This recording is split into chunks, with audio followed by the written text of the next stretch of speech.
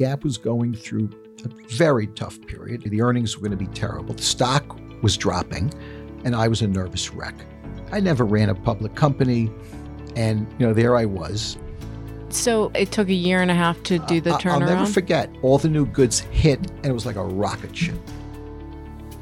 Steve, I kept saying no for a year to join his board. That wasn't smart on my part. And finally he said, if you join Apple's board, I will join Gap's board. And I said, we have a deal. Why did you leave Gap? Don fired me. The day after he fired me, told me he made a mistake. I had lunch with a guy who runs a company, and he says, how do you deal with the creatives? It's not easy. And I said, it might not be, but the most difficult people to manage at times are the most talented.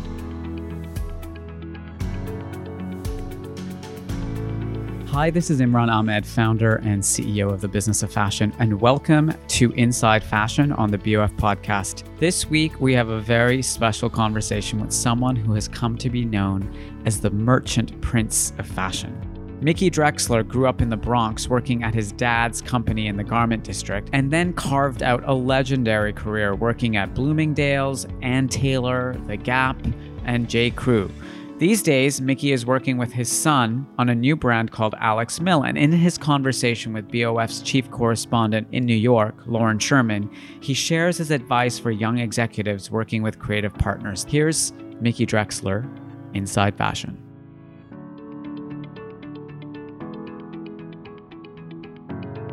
So, Mickey, thank you for being here.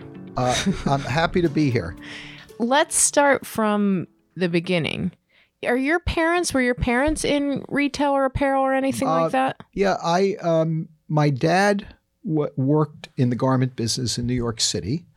I grew up in the Bronx, and he had, like a lot of other first generation Jewish families or whatever, he worked in the garment business. He worked buying buttons and piece goods for a coat manufacturer named Jill Jr. And my mom always worked. She was ill from 28 years old. She had cancer and passed away 15 years later from being a chain smoker, because in those days, no one really knew that cigarettes actually killed you. But she always worked as a secretary at the YMHA. So they both worked hard. I had no siblings, but I had 7 cousins who lived down the street and 3 of my mom's sisters. So it was an extended family. What was the YMHA? Young Men's Hebrew Association. It was in the South Bronx.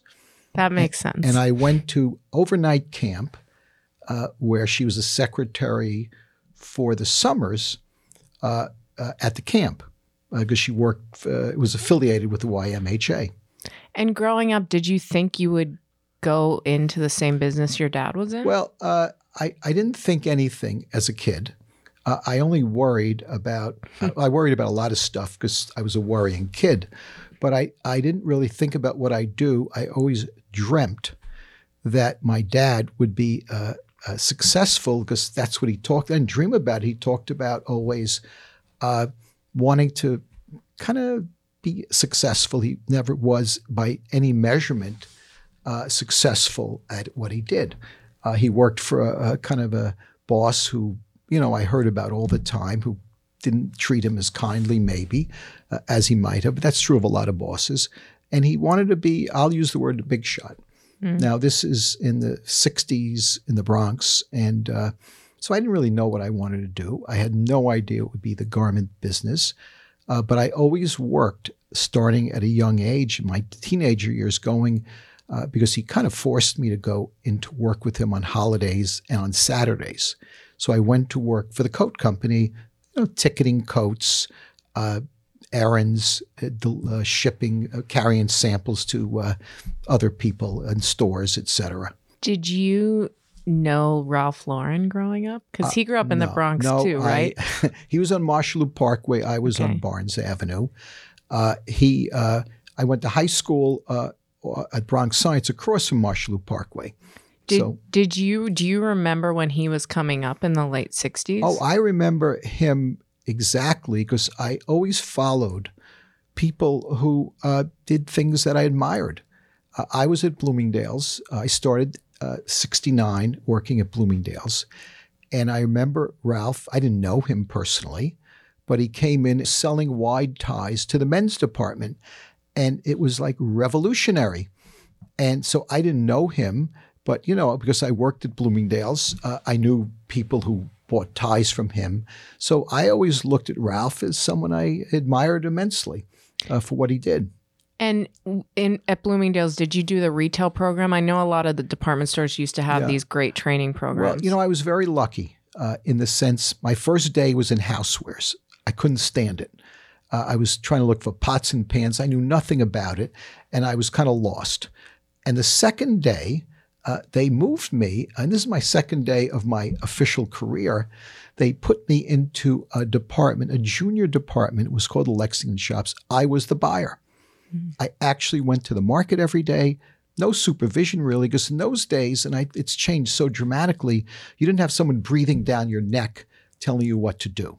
So there I was, 23 years old or whatever, and I had a department, Lexington Juniors.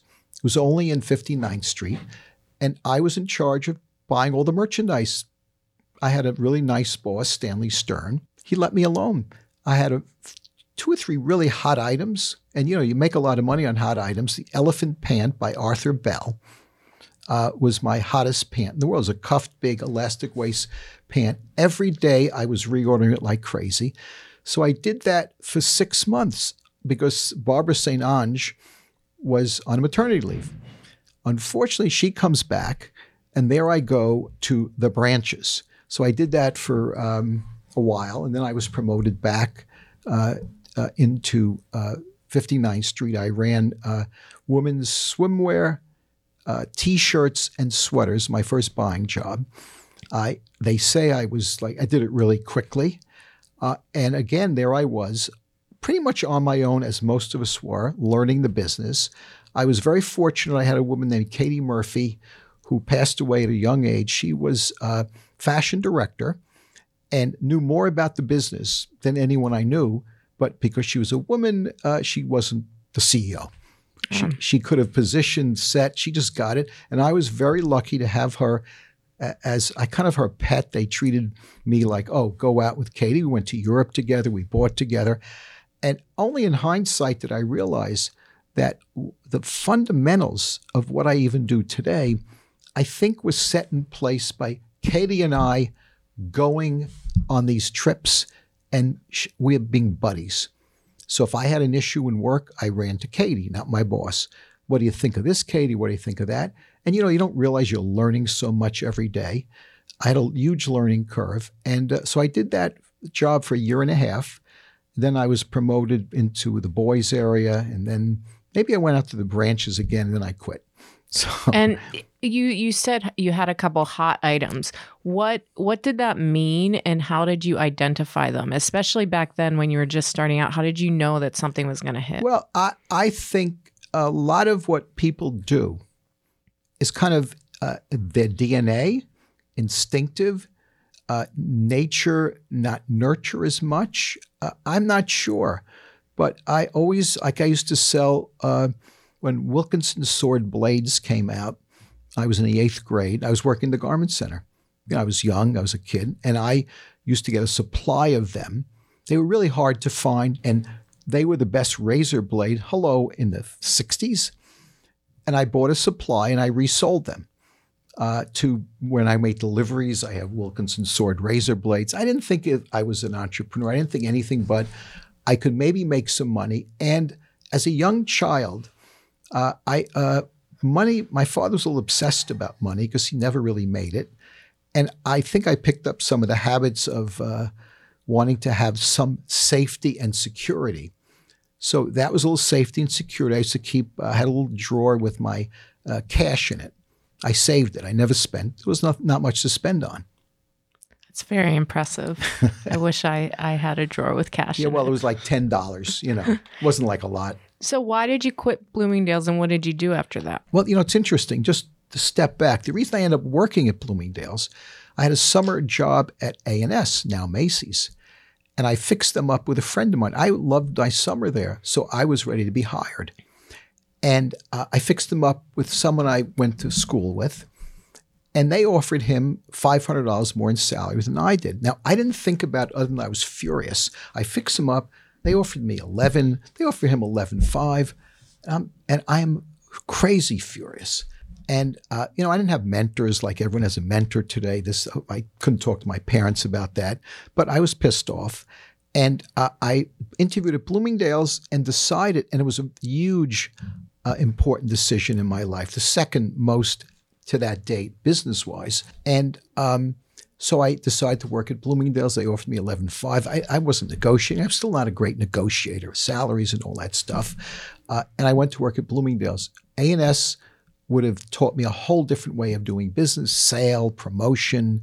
They were very successful. But, it's funny. So that kind of infuriated me. Anyway, why did I leave Bloomingdale's?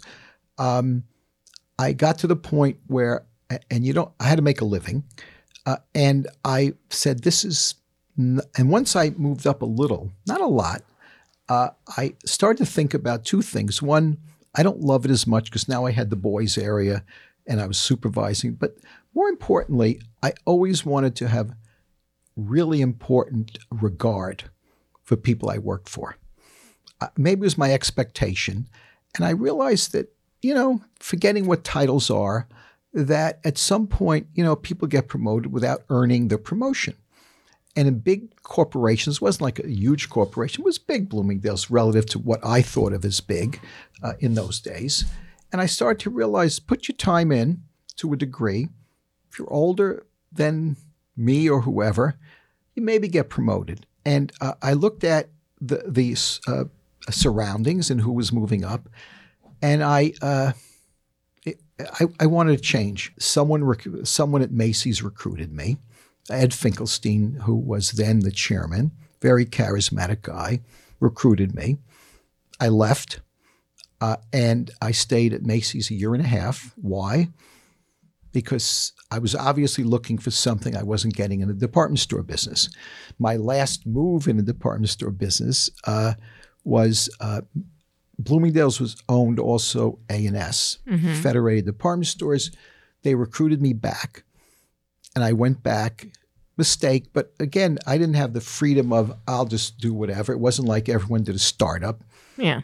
In those days, who did startups? Who can raise money? You have to pay, the rent. And I went to A&S for 4 years, and I said, that was it.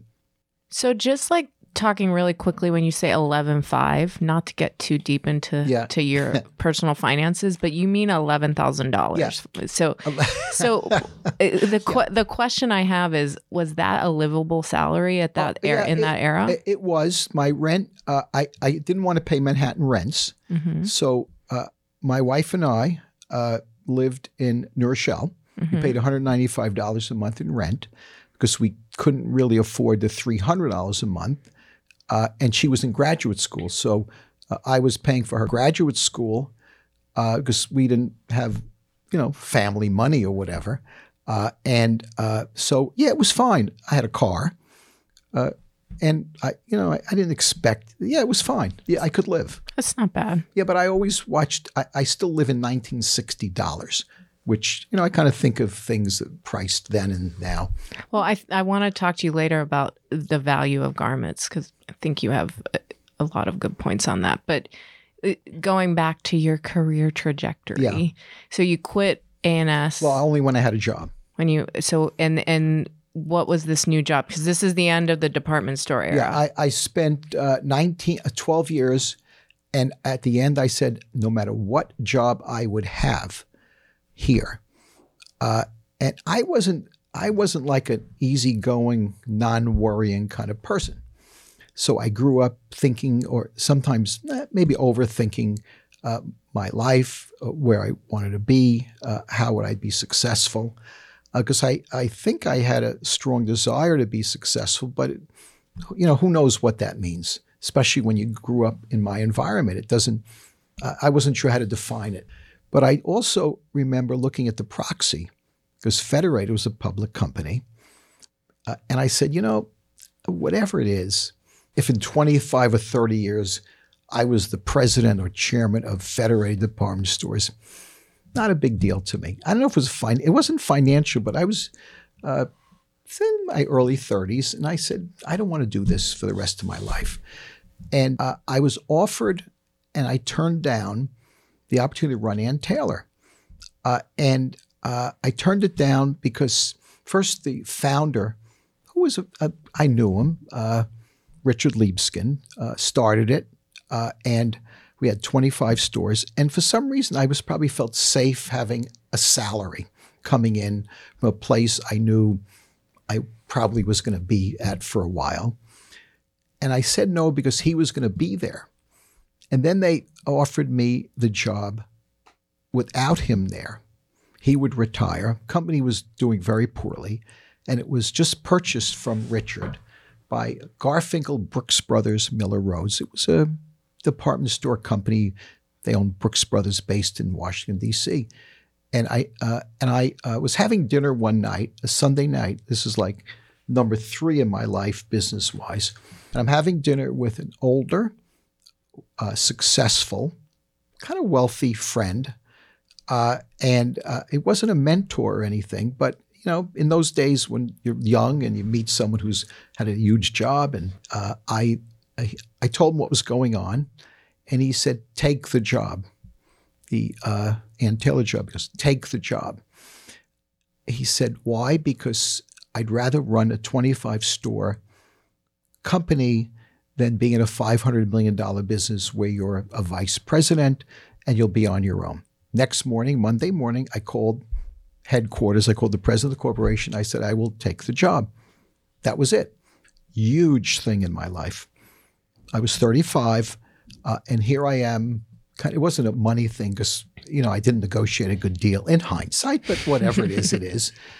Started to run Ann Taylor as president with very little supervision. The one thing I liked about my early years is no one really supervised you the way they do now in these department store groups or big companies. You always have a boss. You have someone telling you no, no, no.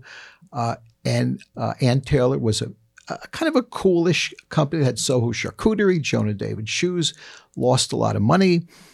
And the big bosses said, if we're not successful at this, we're not going to be able to make any more acquisitions. So I started, and I spent 4 years there. And what did you do there? What was it like? Was it, because right now it's known as being kind of a workwear place. What was it when you got there, and what did you make it into? Well, it was a complete mess when I got there. Mm-hmm. In terms of, you know, the companies I like are companies that have brands that one needs an imagination to run. So Ann Taylor, 57 Fifth, 24 other stores, good real estate. Real estate's always really important. They had 25 stores, well located. I learned quickly, one of the things I learned quickly, which impacted my career, is there I was in the 12 years in the department store business, having to deal from time to time with people who had the same merchandise as I did, but they put it on sale. So at Bloomingdale's, right across the street was Alexander's, which was then a famous discounter, no longer. And I was a swimsuit buyer. They put the swimsuits on sale in June. I had to mark down my entire inventory to meet their prices. We had a policy. And so what you own becomes worth 1/3 less overnight. Yeah. Not a way to build a business or be profitable. And it was a lot of what I did was just the feeling, instinct, learning.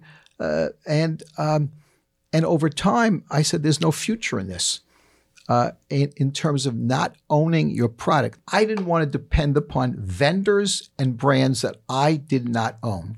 So at Ann Taylor, I went to 2 makers, and they did all our goods because we didn't have the expertise to be overseas or in America to manufacture our own goods. But we designed, we styled them together. I had a little team, and I don't know if they were officially designers, but always good taste, good style people who got it. So we entered the direct-to-consumer business, hello, in 1981. So what did you want Ann Taylor to be? I think something I've observed as someone who's reported on you for a long time is that you have a good sense of like what people are going to want. What did you think people wanted right then? Well, I wasn't sure, but I knew I wanted, I'll tell you what I've always wanted. I wanted really good-looking clothes. stylish, cool, I can't give you better words, that felt right to me and were emotional, along with always the classics people wear that kind of fit the same category. You know, like a camel turtleneck is never out of style, might be the fit, the shape, the whatever. And I call those the annuity parts of a business, because when I look at high fashion companies, I say, well, how do you make money on that? Because you need to have someone paying the rent regularly. And it's in the eyes of the beholder, I think. In my experience, it's a vision you have. At Gap, when I got there, it was kind of a photograph in my mind. And you cannot vary, in a sense, from the vision that you define in your mind. And it's in your imagination. And it's very difficult, but you manage to find people over time, merchants who get it. And then you micromanage like crazy the first year and a half or whatever. And plus in a small company, like in big companies, you have to kind of control the vision and the definition of what it is. You say, that's not Gap, that is Gap, that's not Madewell, that is Madewell. And you have a team that kind of understands that over time. But at Ann Taylor, I was brand new at running a company, multi-category, so on and so forth. Thank God for the shoe departments, Joan and David then, because it kept traffic coming into the stores regularly, or else we never would have lasted. But shoes drive traffic. And Joan and David was very hot and popular in those days. And so I went in and I kind of did my job every day. And you develop a format in a way. I don't want to say, you know, I practiced every day doing my job. I still practice to this day. I'm practicing every day, trying to get better. And, you know, always looked at all the goods when they were ready for the collection. Always spent, while we were over the store, spent a lot of time visiting with the salespeople, as I always do. And I just did what came natural. No one taught me. Corporate was in D.C., and it wasn't like they taught. And you stayed there for 4 years. Well, unfortunately, Allied Stores was in a big fight to buy the company with it was Taubman and Companies. Now, Bobby and Bill are, to this day, my friends, and I was kind of praying that they'd win the battle. But Allied Stores was no longer, because Federated took them over, you know, yada, yada, yada. Yeah. And total bureaucracy. Did desk checks at 10 to 5 every afternoon in their headquarters at the Grace Building. I had to use all their services. I had to wear a tie. I had to do this. I had to do that. You know, it just, and then I decided I'm out of here, because my dream come true, which was running Ann Taylor, was not going to come true with these people. If you have a bad partner or a bad boss or someone without vision or whatever, it's just not fun. Yeah. And they were not fun, and they didn't appreciate what we did. And they forced me, and I wouldn't listen, to put Ann Taylor, a unit of Allied Stores, on our marketing. And I'm thinking, oh, hello, you know. So no one taught me to say yes or no on that. But so I managed not to listen to that. But after a while, I was kind of getting tired of the rules and of them squelching creativity. So I was exploring. I was a little concerned, because where do I work now? I was 39. I didn't have any money. So I was kind of looking around, but I didn't know where to look. And I thought I want to start a company, but I didn't know what to start, and I wouldn't know where to go for the money. But I did have a list in my drawer while I worked at, let me see, it was A&S and Ann Taylor. So at A&S, I had a list of products. I said, well, if I ever have a company, this is my list of products that I think the marketplace needs. And but then I went to Ann Taylor, and I had a great time. For aside from the aggravation of that kind of bureaucrats that you work for, I had a really good time. I loved my job. And it was very sad when Allied took over, but I stayed for 3 years after they took over the company. Oh, wow. Because I wanted to learn. You know, I loved it. I loved the people. And I wanted to learn how to do this, because I didn't realize it, except in hindsight, what an opportunity it was to take a small company and start to turn it around and do stuff and make it like really successful. And I never really appreciated what we did. And it was very, in those days, it was very cool. So, but I had this list in my desk. I met Rose Wells, may she rest in peace, fixed me up. She was consulting for the Gap. And Gap was going through a very tough period. I met with Don Fisher off and on for 6 months, and he agreed to fund my list, a startup, because I wasn't moving out of New York. Hello, And so I had this list. I had a vision. I had an idea. So, and he wasn't, I think he was, one thing, he was like ready to do it. And the more I got to know him and his company, the more I realized if he started to fund me in New York, and he kind of knew this, I don't know what the financial future of Gap was, because it was going south. Yeah. And going south pretty quickly. What was Gap still like Levi's then, or? It went from 100% Levi's in 1969. This is 1983 to 33% Levi's. And then they had about 10 other names of brands they sold, fake names, like really bad names. Yeah. Like Tails, something really. So this is like product that they would get from third parties. No, they actually made up the names. They went and they manufactured cheap goods, and it was always on sale. Okay. In fact, my first visit to the stores, I'll never forget this. I get out there, culture shock beyond for me. It was really difficult. I went from 57th Fifth to San Bruno, California. I left on a Friday. I started working there on a Monday, and it wasn't like one of those fancy president or CEO moves. It was like you check in, you check out, you get back on the plane. I did that for, I guess, 8 months. And, wow. Getting the hotel rooms. And I just didn't, it wasn't like, oh, this is the luxe way of relocating. So I did that. And my first visit to the stores, I'll never forget, I was in Houston, Texas. I parked the car because I wanted to see as many stores as I could. They had 430 stores or something. And so I was trying to get a real sense of it. And I look at all these things under the windshields of cars, and it says, Gap today, 30% off. Oh, my God. So I see Hector in the store. I said, what's going on here, Hector? Oh, we think this will drive traffic. It's like this sounds like this happened 6 months ago. Yeah. So in any case, that's what I was up against that. I came in culturally, didn't fit at all. The office was San Bruno, overlooking a cemetery, the airport, and Highway 280. And I'll never forget Friday afternoons. I got so depressing. What the hell am I doing here? It was very tough. Public company, stock was dropping. Business was horrible. Because what you have to do is take your markdowns. And all the goods were bad goods. And Don and I, we always had this interesting relationship. It was kind of, we agreed, we disagreed, contrarian. And I started the end Thanksgiving week in 1983. I got there on a Monday. I went home on a Wednesday. I got back on, that's what I was doing through June until my wife and then one son moved out to California because it was the school year. And Don says, how could you take all these markdowns? This is January. The earnings were going to be terrible. The stock was dropping. And I was a nervous wreck. I never ran a public company. And, there I was. And Don he was the owner-ish. They controlled 30%. And if you control the company, the stock, you control the company. And he was very supportive of ideas. But when he saw what was happening in reality, and I'm very emotional. And I'm sitting there. He says, you can't take these markdowns. I said, I have to. And then, I don't think we had a fight or anything. I said, I have to take them because you have to convert the bad goods into cash. Now, no one gave me a course in this, but that's what you have to do. So we had run-ins every once in a while. The earnings, the stock dropped from, I think, 24, 26 to 12.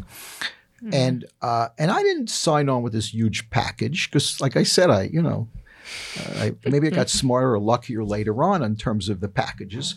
Well, it takes, I'll never forget this. We had a horrible year of business because when you're getting rid of the old and you don't have the new, you're not going to do well. And that's what happens. I say to every new person on a turnaround, I said, it's a year and a half at least, and you're going to it gets worse before it gets better. You have to liquidate the bad inventory or whatever you have that got you there in the first place.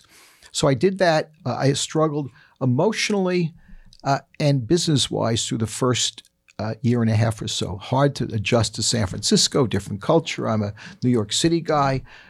And the people were, like, who is this guy coming? And a lot of them figured I wouldn't be there for long because there was a history of not being there for long. What was San Francisco like back then? Because I'm sure it wasn't what it is now. Well, yeah, we all hear what it is. No, it was a really, have a nice day, and the city is very beautiful. Yeah. It was like that, but I like the New York humor. I like the New York edge. I never really felt 100% comfortable, and nor did my wife, Peggy, but it was a really nice lifestyle. Yeah. I'll never forget, I used to play tennis. Very nice life, easy to get around. It was before Silicon Valley, but I always missed New York. Yeah. You were there for a long time. 18 though, right? years. I went there for 3 years. I had a deal to go there for 3 years. And all I wanted to do was leave San Francisco when I was fired to be able to afford to move back to New York. You just wanted a good exit package. I wanted, and they did a very creative thing because I couldn't afford a bigger apartment in New York. And that someone on the board came up with the idea as well. You index the price of an apartment you'd like to live in, not where I was living. And so on paper, I had a $400,000 gain because my apartment was worth then $400,000. I paid $45,000 for it. But you know what happened to New York real estate. And the apartment I wanted was $800,000. I had no money. And now the apartment for $800,000 is probably $5 million. Who knows? Oh, it's a tough market. So that got me. I said, okay, deal. I'll go for 3 years. I'll come back to New York. They'll pay me the difference. And I'll be very happy. And if I get fired, I'll come back in 2 years. So that I said yes. And then we had a huge fight because he didn't want to continue, Don and he didn't want to continue my 3-year go back. Okay. So anyway, he finally agreed. And I stayed 18 years. And so it took a year and a half to do the turnaround? I'll never forget. I started in November. We had a meeting in Carmel, California about what do we do if, in fact, we run out of cash or we can't afford to pay or whatever. And that was in July. And I am like shaking because inside, because, oh my God, we're talking about if this doesn't turn around, who knows what happens. August, I think 15th or something, we redid, Don and I and the team redid 430 stores. Brought an architect in who worked with me on Ann Taylor. We redid 430 stores. And without Don, that could never have gotten done. And no one would ever do it. So he was willing to spend the capital. All the new goods hit, and it was like a rocket ship. It was stunning. I'll never forget. I wish I could relive that period because it was amazing. And it just took off. We got rid of Fall into the Gap, which that was the name of the thing. Put a new campaigns together. In fact, Maggie from Ann Taylor moved to California. Tony from Ann Taylor stayed in New York. She was the chief design person. And I only took 2 or 3 people. I think good designer, good marketer, and a good merchandiser. You need that to be successful in a fashion company. And Gap took off like crazy until 1987, the crash of the stock market. Oh. Stock went from 12 to 78. It was crazy. And then it crashed back down to 18 or 19.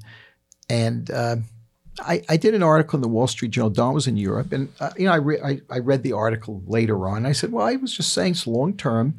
Things turn around. I think it was an amazing run. Yeah. Amazing. And we started Gap Kids, and then we started Old Navy in 1994. And you bought Banana Republic and revamped it? Don bought Banana Republic the year before I got there. And then I started Old Navy based on an article I read in the New York Times where it said that Target, then called Dayton Hudson, was starting a company called Everyday Hero. Mm-hmm. It was a copy of Gap at cheaper prices. And long story, went out to visit, said this is no good, but they probably know something because they probably do a lot of research. I do different kinds of research. I did my version of research. 10 people, $200 each, go out, shop, and yada, yada. And I found out 80% of the jeans in America was sold for $30 and less, and Gap started at $35. I said, oh my God. I was shocked. And then we decided to do it. Took someone and we had the Gap organization available to help out. Yeah. And so you had this architecture of Old Navy was the affordable, Gap was still affordable, but a little more. And then Banana was like a little fancier. Yeah. And Old Navy, the vision was to compete with respect, fashion, and no sale against Target, all the discounters. Yeah. And I felt that was possible to do. And it became what, a $1 billion business in today. 4 years or something? It passed the $1 billion mark faster than any other retailer at that point, except Apple, which passed it sooner once they started opening stores. I know you probably can't talk about your time on the board of directors of Apple, but did you learn a lot from doing that to help inform the apparel retail businesses? Like, how different do you think that business is from the businesses that you've run? Apple? No, Steve. First of all, I love Steve. He was so smart and good at the business, and built an incredible business. Needless to say, which is still building behind Steve to a degree. He asked me to help him design a retail store. He designed the store. I said, let's get a warehouse, and let's put a store in a warehouse that we designed together. And that's what we did.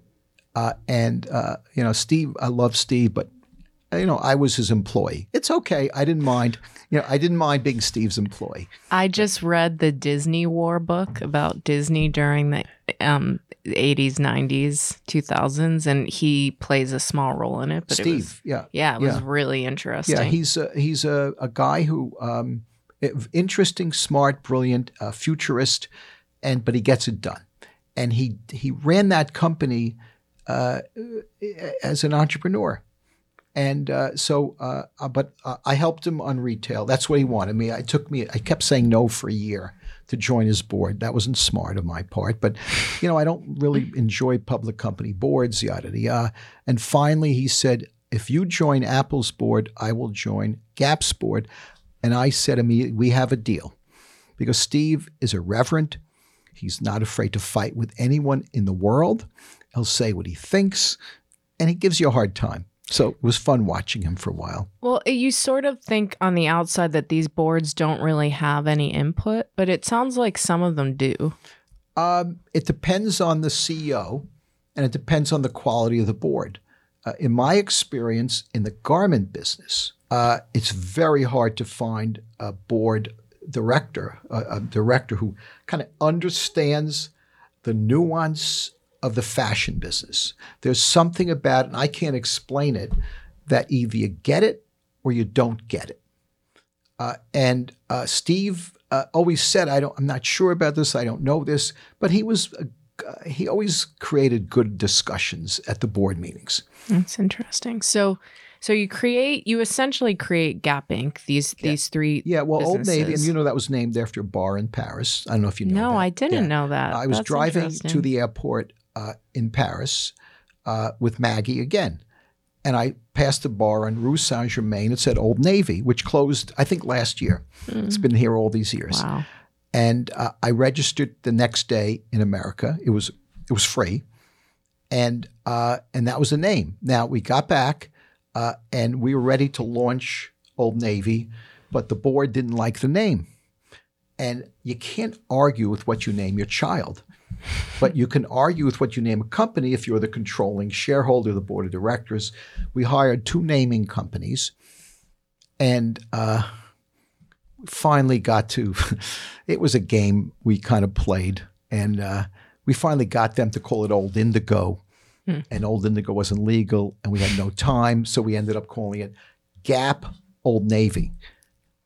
And I said, you leave Gap up there, and in 5 years there will be no Gap, because you don't want to combine 2 brand names. And then first store opened, the second store opened on Highway. I forgot the name of the highway. They had a huge line in front of the store. We called it Old Navy, and then the rest was history. It went like a rocket. We had wonderful marketing, and the team, we had a great team. It's always a team. You put together creative people, and then there's like a symphony.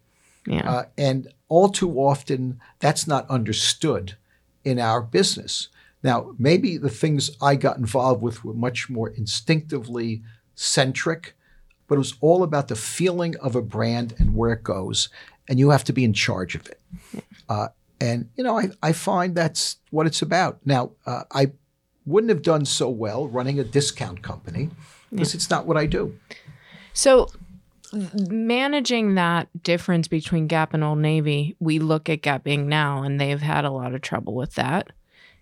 What do you think there was a way to do that because now the whole culture is discount, and all of those companies kind of run together more than they used to.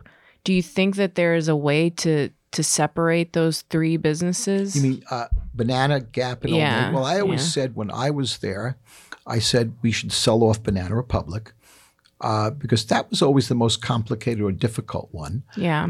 But I've actually said that since I'm not there, and they want to hold on to it. It's fine. For me, if you don't find the right person, and it's in the fashion industry, it's always a person. In the fashion nuance industry, it's in other companies, I think it's a lot different. I've never, been involved. I didn't want to be involved in companies where you're marking up, you're marking down, you're promoting, or you're buying market goods. I don't like market goods. I don't want to deal with salesmen who are selling me goods in the marketplace. So you were never going to be recruited to run Amazon Fashion? Never. So why did you leave Gap, and how did you get to J. Crew? Well, I left Gap because Don fired me. Why did he fire you? Well, I have theories. And we had a terrible 2-year run. It was the dot-com problems. Mm-hmm. Business wasn't great. We had much too much real estate. And I remember then I kind of was impressed with H&M, and I think I went a little too far to the left on fashion. It wasn't like... Is this during the stripy sweater? No, I don't remember. I think it was during when everyone was... the stock market was bad. Anyway, the business was bad, but I think there's a lot of theories I have. Yeah. And by the way, I've never said this, except the day after he fired me, we had the press. He said he made a mistake. Told me he made a mistake. Hello? Well, he made. Yeah, it was kind of a, for me personally. Yeah. I mean, wow. Yeah. And he said that he and his family would back me in any new business I wanted to do. So I was so upset with everything. My family was upset. 18 years, $160 million value to $8 billion. $400 million to $14 billion. I get fired without notice. Steve Jobs called me the night before, and he said, "You're getting fired tomorrow morning." He wasn't told until then. And I just, it was so hurtful. It wasn't, it's okay to get fired. I actually didn't mind getting fired, but the way it happened was not nice. Well, 20 years later. Yeah, well, and Don and I spoke. And he used to call me, and congratulations on the turnaround.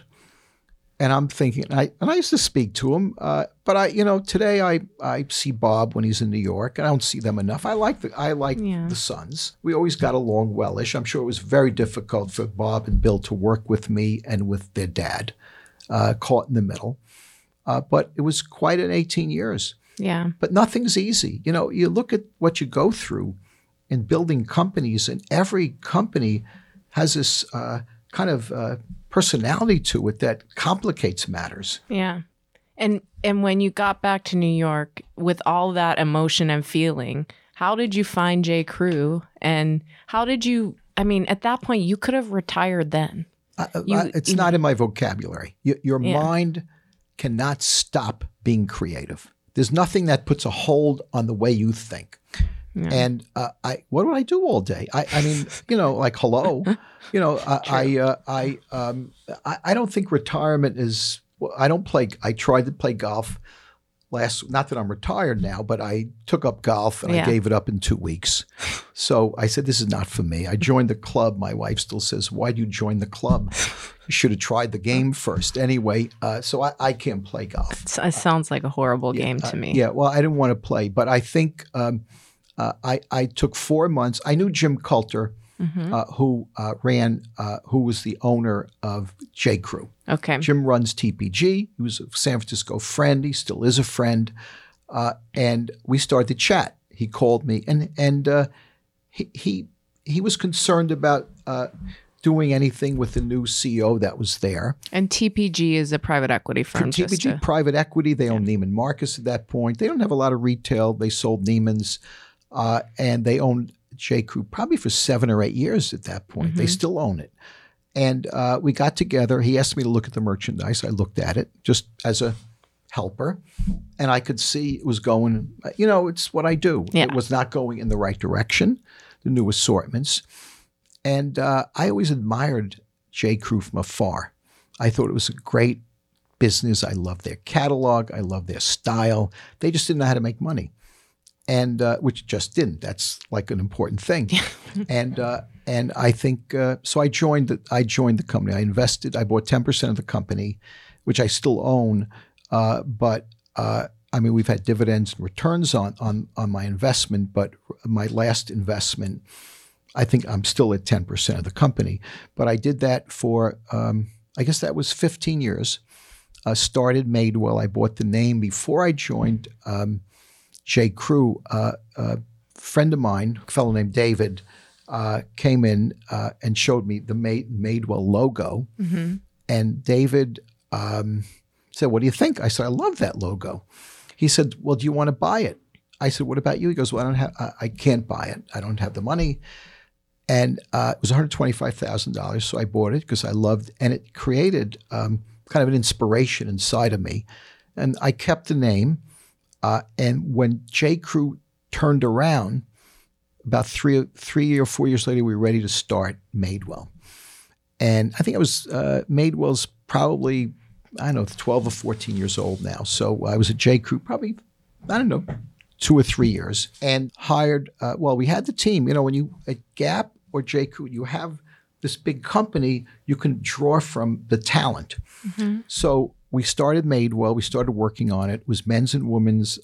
Within a year, I realized men's didn't work here because J. Crew needed to fix its men's business. Long story short, we opened a liquor store. We changed J. Crew all around. So then J. Crew's men's business was very successful. So we started with Madewell. 2 stores, 1 store. The first store was in Dallas, Texas, bad location. Second store was in Las Vegas, Nevada, bad location.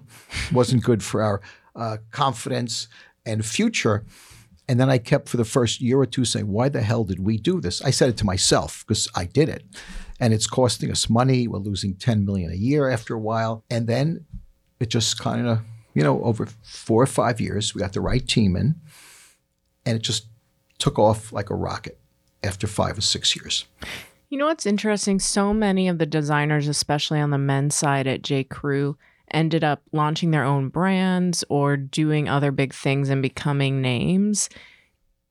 Do you think that was just because I don't know any of the names of the Gap design? I know some of the people who worked at the Gap during that period, but there were tons of J. Crew people. Marissa Webb on the women's side, Todd Snyder. All of these people suddenly became names in and of themselves. Do you think that was just reflective of where the culture had gone, or why do you think that happened? Or was that purposeful that you kind of made these people? Obviously, Jenna Lyons, Somsak, who you work with at Alex Mill now, they're all people who, people who read fashion press, they know who they are. Yeah. It's funny. Well, Jenna was a critical partner over the J. Crew years. Let's see. Todd was great. I loved Todd. He left because he wanted to have his own nameplate. In fact, he just opened the liquor store where the J. Crew liquor store used to be. But, when Todd left, I was kind of angry at him. Todd, how could you do this? We're just getting on the map. But something, that's the way you feel at times. But we're good. I'm friendly with most people who left, who did this, that, and the other thing. But I don't know what the reason is. I think sometimes people unreasonably think they could make money. It's really hard to start a company, be a designer, and make a profit. And if you don't have a partner as a designer, a good partner, good operating partner, a good merchant, it's hard to really be successful. It's a struggle. The thing that I don't see a lot, and you mentioned the word creativity, and as you know, I've just spent some time living in Paris and covering the businesses there, and every CEO there, I mean, a lot of it is just spiel, but they use the word creativity constantly. I very rarely hear people on the business side in the US in retail or apparel talking about creativity. Do you think that the disconnect between the operator and the creative person is bigger now than it used to be? Do you think operators used to care more about that part of it, or? I think it's a scary term, in my opinion. No one's ever asked me that question. It's scary. What does creativity mean? It's kind of what's cooking up in your mind. It's things that go on. You cannot build a great product company without being creative. You probably can't do anything well the first time without being creative. Look at the car industry. My feeling is they need more creativity. They need someone who knows the wheels are going to look good, the rides are going to be right, the interior is designed well. I visited a car company twice, and they had like 6 different people designing the one car. I went to the design room. By the way, in both cases, the CEO didn't go to the design room with me, and I was their guest, along with one of the board members in both cases. And I'm thinking, like, why wouldn't they go to the design room? Even if you didn't want to, just go. And when I see a car, it's funny, I see a car, if the wheels are wrong, and I've seen cars where the wheels are wrong, it ruins the car. I've seen clothes where the button might be wrong or something's wrong. It kind of ruins the blouse. And I think creativity is, it's hard to explain what it is, but again, your mind never rests from that. And I don't know how it works in other people. I lived a lot of my young life outside of my real life in a way. So I was always thinking, maybe, I'm speculating now, I was always trying to make things better than they were in my life. So maybe that creates a creative thing in your life. Now, the other thing that's funny in my life, not funny, is my dad was of a certain type. He was kind of a bitter guy who wasn't very happy in his life, but he was always well-dressed. Mm. And I kind of, you put 2 and 2 together. He worked in the garment business. He was well-dressed. I don't know if that influenced. He wasn't a creative thinker. And I don't know why I think the way I do. But I think people are intimidated by the word. And I think the problem with most products today, except great products, is a lack of creative vision, especially in the apparel business, fashion apparel business, a lack of creative vision on what will work. And that's why we kind of started Old Navy for that reason, because I felt the discount market needed, and it was very different in those days. I thought it needed like a cool kind of operator who wasn't, $7.95 on everything, and was fun and was respectful and focused and smaller. And Madewell was just a name that inspired me to whatever. So I don't know. I think creativity is not a popular thing today or well thought of. Now, algorithms are. And I see so many startups with algorithms, which I used to do as a kid, but they didn't call it algorithms. Like you figure out how – it never will tell you an algorithm will never tell you what a good style is. But I guess it helps you forecast if you don't have the ability to forecast on your own, which I did because there was no such thing as an algorithm. Maybe the word didn't exist in the vocabulary in the English language. But I see all these people data-driven, algorithm-driven. I do all that. But I do it with my version of it. Show me if you sold 20 of this last year. How many could you have sold? And then maybe you could have sold 40. And then how many will you sell next year if it's still going to be good? But nothing will tell you on a fashion item if it's still going to be good except intuition and a gut. Now, there's no analysis that can give you a great assortment. Yeah. So I really want to talk about Alex Mill and what you're doing there.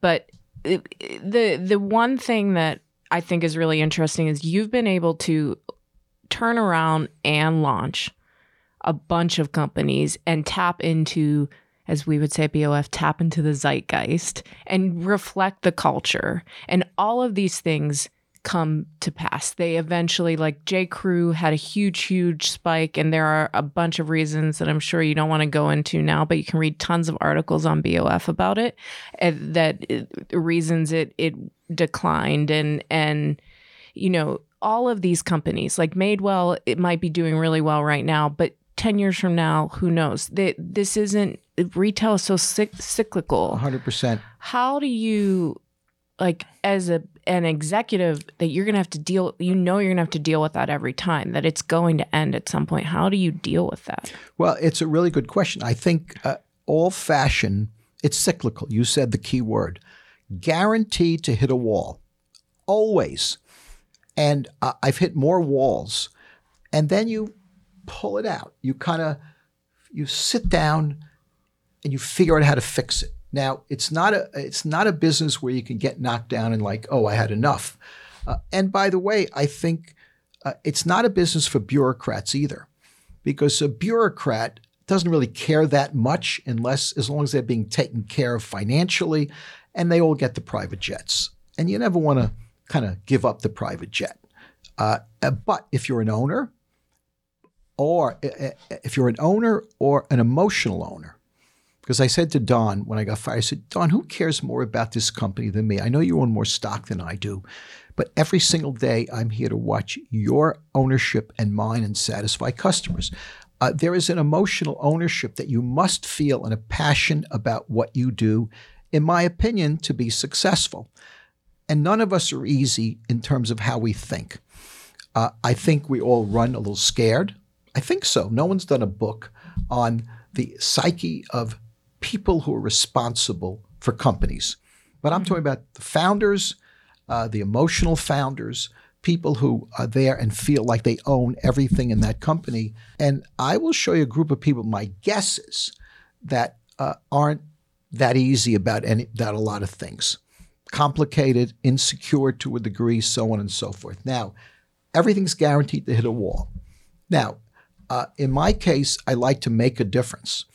J. Crew has, it's missed the way it was, because I don't know where you go to buy really nice clothes at very fair prices and good quality. Yeah. Not a lot of choices out there. I'm stunned at the prices of clothes today, of nice, quote unquote, nice clothes. Stunning. So I heard you speak once years ago, and you said something about if I could never run a public company, I would. Do you think a big part of it is the pressure from the public market? The biggest pressure is self-imposed. Public or private, it doesn't matter. You care as much about it if it's public is just another element of hassle, pressure, whatever. But I don't know, I never cared less because we were private or because we were public. Of course, public, look, when I was younger, I was a tortured soul when I was younger and ran a public company for the first time. And all of a sudden, they're writing about the stock. And I wish I figured it out earlier in my life that it doesn't matter, because long term it will be where it is. I have learned one thing in terms of that. The stock at some point in a fashion company will never be what it's worth when it's overpriced. Now that makes sense, right? But it's a hit a wall. People are going to get a little tired of it, and so on and so forth. And everyone does hit a wall cyclically. Now, some companies will grow forever, but not many. And if you look at the fashion landscape, name companies that have been relevant for a long time. And there's not a lot on that list. It depends on the leadership of those companies, if they're fashion companies. Yeah. Like Zara, for example, fashion company. I know they're inexpensive goods, but long time, success. Yeah. Same management. Yeah, that's interesting. So you still own part of J. Crew. I own part of the company, yes. Who knows what's going to happen? Who knows?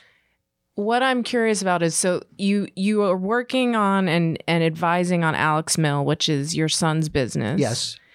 And that is in some ways, you know, as a consumer, I can see how it competes with J. Crew, but it is also a different beast. And I would love to hear more about kind of what you think Alex Mill can, what purpose Alex Mill can serve in the retail landscape and what that's been like, because this is the first company that does it. It has funding from you and friends and family funding, right? Whatever that means. Yeah. But what this is you are actually the entrepreneur in this case, not just the emotional one. Yeah, I think the funding. What that means is no one's going to tell you what to do in terms of funding, which is kind of nice for me. But it's, you know, you write your own checks, so it's kind of good. Alex and I fund it, and Alex's sister is the third funder. It's truly a family business, which is, you know, tough in itself because, you know, Alex, I try not to have him work for me work for him, but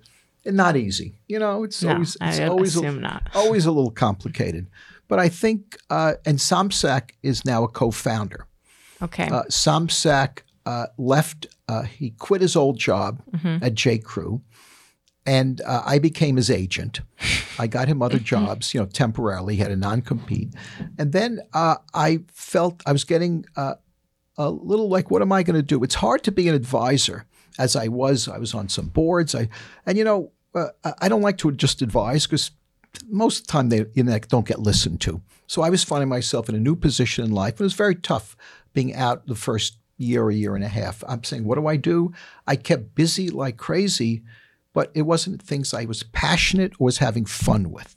Yeah. You know, like I'm on the board of Warby, and that's a great company. It's fun. But, you know, it doesn't take a lot of time, or Outdoor Voices doesn't take a lot of time, or whatever. And then Samsak was there, and Alex was there with Alex Mill, and I put them together, and I figured now I can have a job, which I thought there was a need in the marketplace. You know, everyone calls this white space. You know, Madewell didn't start with white space. In fact, it would never get funded, Madewell, if it had to start with a mission of the white space. But our mission was to have a very cool store that had the best jeans assortment in the world for women only. Now they do men's. And the only reason it has the best jeans assortment is because the talent in that company, and Mary the Maven is our jeans person, you know. Yeah. I call her Mary the Maven. That's not her last name. It's a stage name.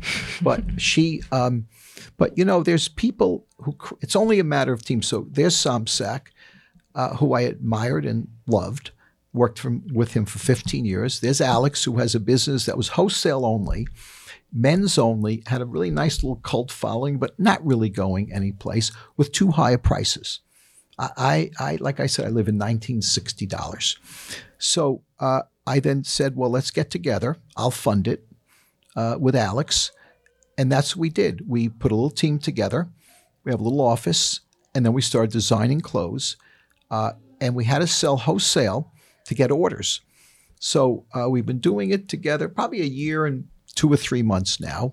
And it's really interesting for me because I think we're trying to dress people who it's kind of a certain vibe we have about, you know, clean clothes, simple, nothing complicated, nothing victim-y, but clothes you're not going to throw away, clothes that will stay in your closet, and quality, but not at the prices I'm seeing out in the marketplace today for the same thing. It kind of reminds me of my early days when we started Gap. And I said, I love Ralph Lauren, but his prices are high. And that's how I feel now. I love whoever, but their prices are too high. Yeah. And I shop stores. I've been shopping stores a lot in the last month. I don't shop that many stores. I'm stunned at the retail prices. They're all double markup goods, meaning it's not direct. They're goods that the manufacturer, designer sells to a store. There's 2 markups and 2 profits, and then go online and you can buy half the brands at TJ Maxx. Yeah. So we just kept it 1 markup. We're not making a lot of money in wholesale, but that was our plan. But it's really nice clothes, cool clothes, I think. And we want to become famous for certain categories. We're working on it now. And we got a lot of good press. The biggest problem we have is no one knows who we are. Yeah. So we opened the store on Green Street. About 4 people a day walk by. It's not a great location, but it's a nice store. I've been there. It's a nice store and nice goods. And I wear the stuff because I love the clothes and I need a place to buy clothes. Yeah. So how do you said nobody knows who we are. Yeah. How do you fix that? You don't have a huge company to give you a bunch of marketing and advertising, and now it costs so much money to acquire customers online and all that stuff. How do you? I can see it in the fashion editor circle. I went to dinner with a bunch of fashion editors after Fashion Week, and one of them had on a Henley, and she said, "Oh, Alex Mill's my new favorite brand. A lot of my friends are buying it," but that's also because they are connected to the industry. They'll go to a press preview and then they get into it, and there will be word of mouth. But how do you get that, year or two big bump that you've gotten at these other companies with all that financial backing? Well, it's a really good question, and I ask it all the time of ourselves and others. So I think a lot of this big marketing money, just this personal opinion, because I see it on companies I look at, because my first year out of J. Crew, I was sitting in a venture capital office. The amount of money spent on digital marketing is like wild. The percentages, these companies, a lot of them, their budgets are 20, 30% of sales on marketing. The acquisition of customers. I still like, by the way, word of mouth, viral, and I like creative marketing. And to me, the creative marketing creates a lot of demand because it gets out there. But how do you do it? You got to be a little patient, which I'm not. But I met, like this morning at St. Ambrose Uptown, I knew a woman. I see her. They never heard of Alex Mill. I gave each of them a gift card, and I said, please tell all your friends. So that's 3 people more who know. I do that. I think word will get out, and we're pushing the creative button. Yeah. In the company. So there's still some time. Yeah. One question is, how do we fix the discount culture in the U.S.? How does the discount culture, is it ever going to go away, or do you just, should it be regulated by the government? No on that, but we'll never fix it. It's never going to be fixed. The only way it'll be fixed is good day in, day out pricing, fair, and good quality product that people want. And apparel's different. If we're not on sale, we're trying never to be on sale. We'll see what happens, but I don't think you fix it. I think it's very easy for most companies short term. And if you think about it, how many people are running long-term companies? You know who runs long-term companies? Owners and emotional owners. Otherwise, I don't think there's that many long-term people in this world. And long-term, by the way, to me, it's like you never stop learning or doing your job well if you're there. So I had an 18-year job. I had a 15-year job. And my 4-year job would have been 10 years or more if I could deal with the owners of the company. Yeah. But I don't think you'll ever fix it because I think it's an easy way out. The last question. If you could give one piece of advice to a young executive in apparel or fashion or whatever you want to call it, on how to better work with creative people or how to get the most out of creative people that they can. Because that's the disconnect I see a lot. So this person is not a creative, right? No, this person is the thing is, do you think that the executives need to feel like they're a little more creative? I have an enormous respect always in my life for people who are creative in any part of the world, any profession.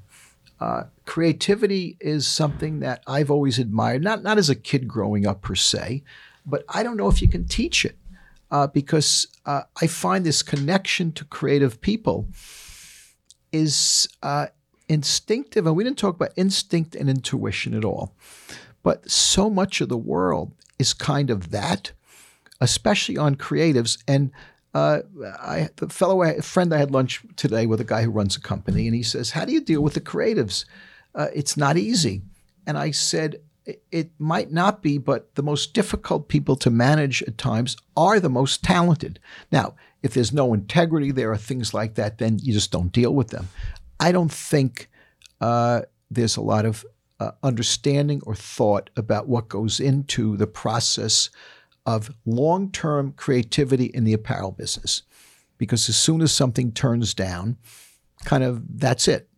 But I don't know if I'm answering your question. Well, I guess the question is if you're an executive business side person and you're not, I guess the answer may be that if you're not willing to kind of work with these more complicated types, then you probably should go into another business because it's going to be complicated. Yeah, well, honestly, it's so inside of me to respect and admire that. I don't know what it is. It's like, I don't know if you can teach it. Yeah. Because I have to think about this, and I know we don't have any more time. Yeah. But I don't know if it's teachable.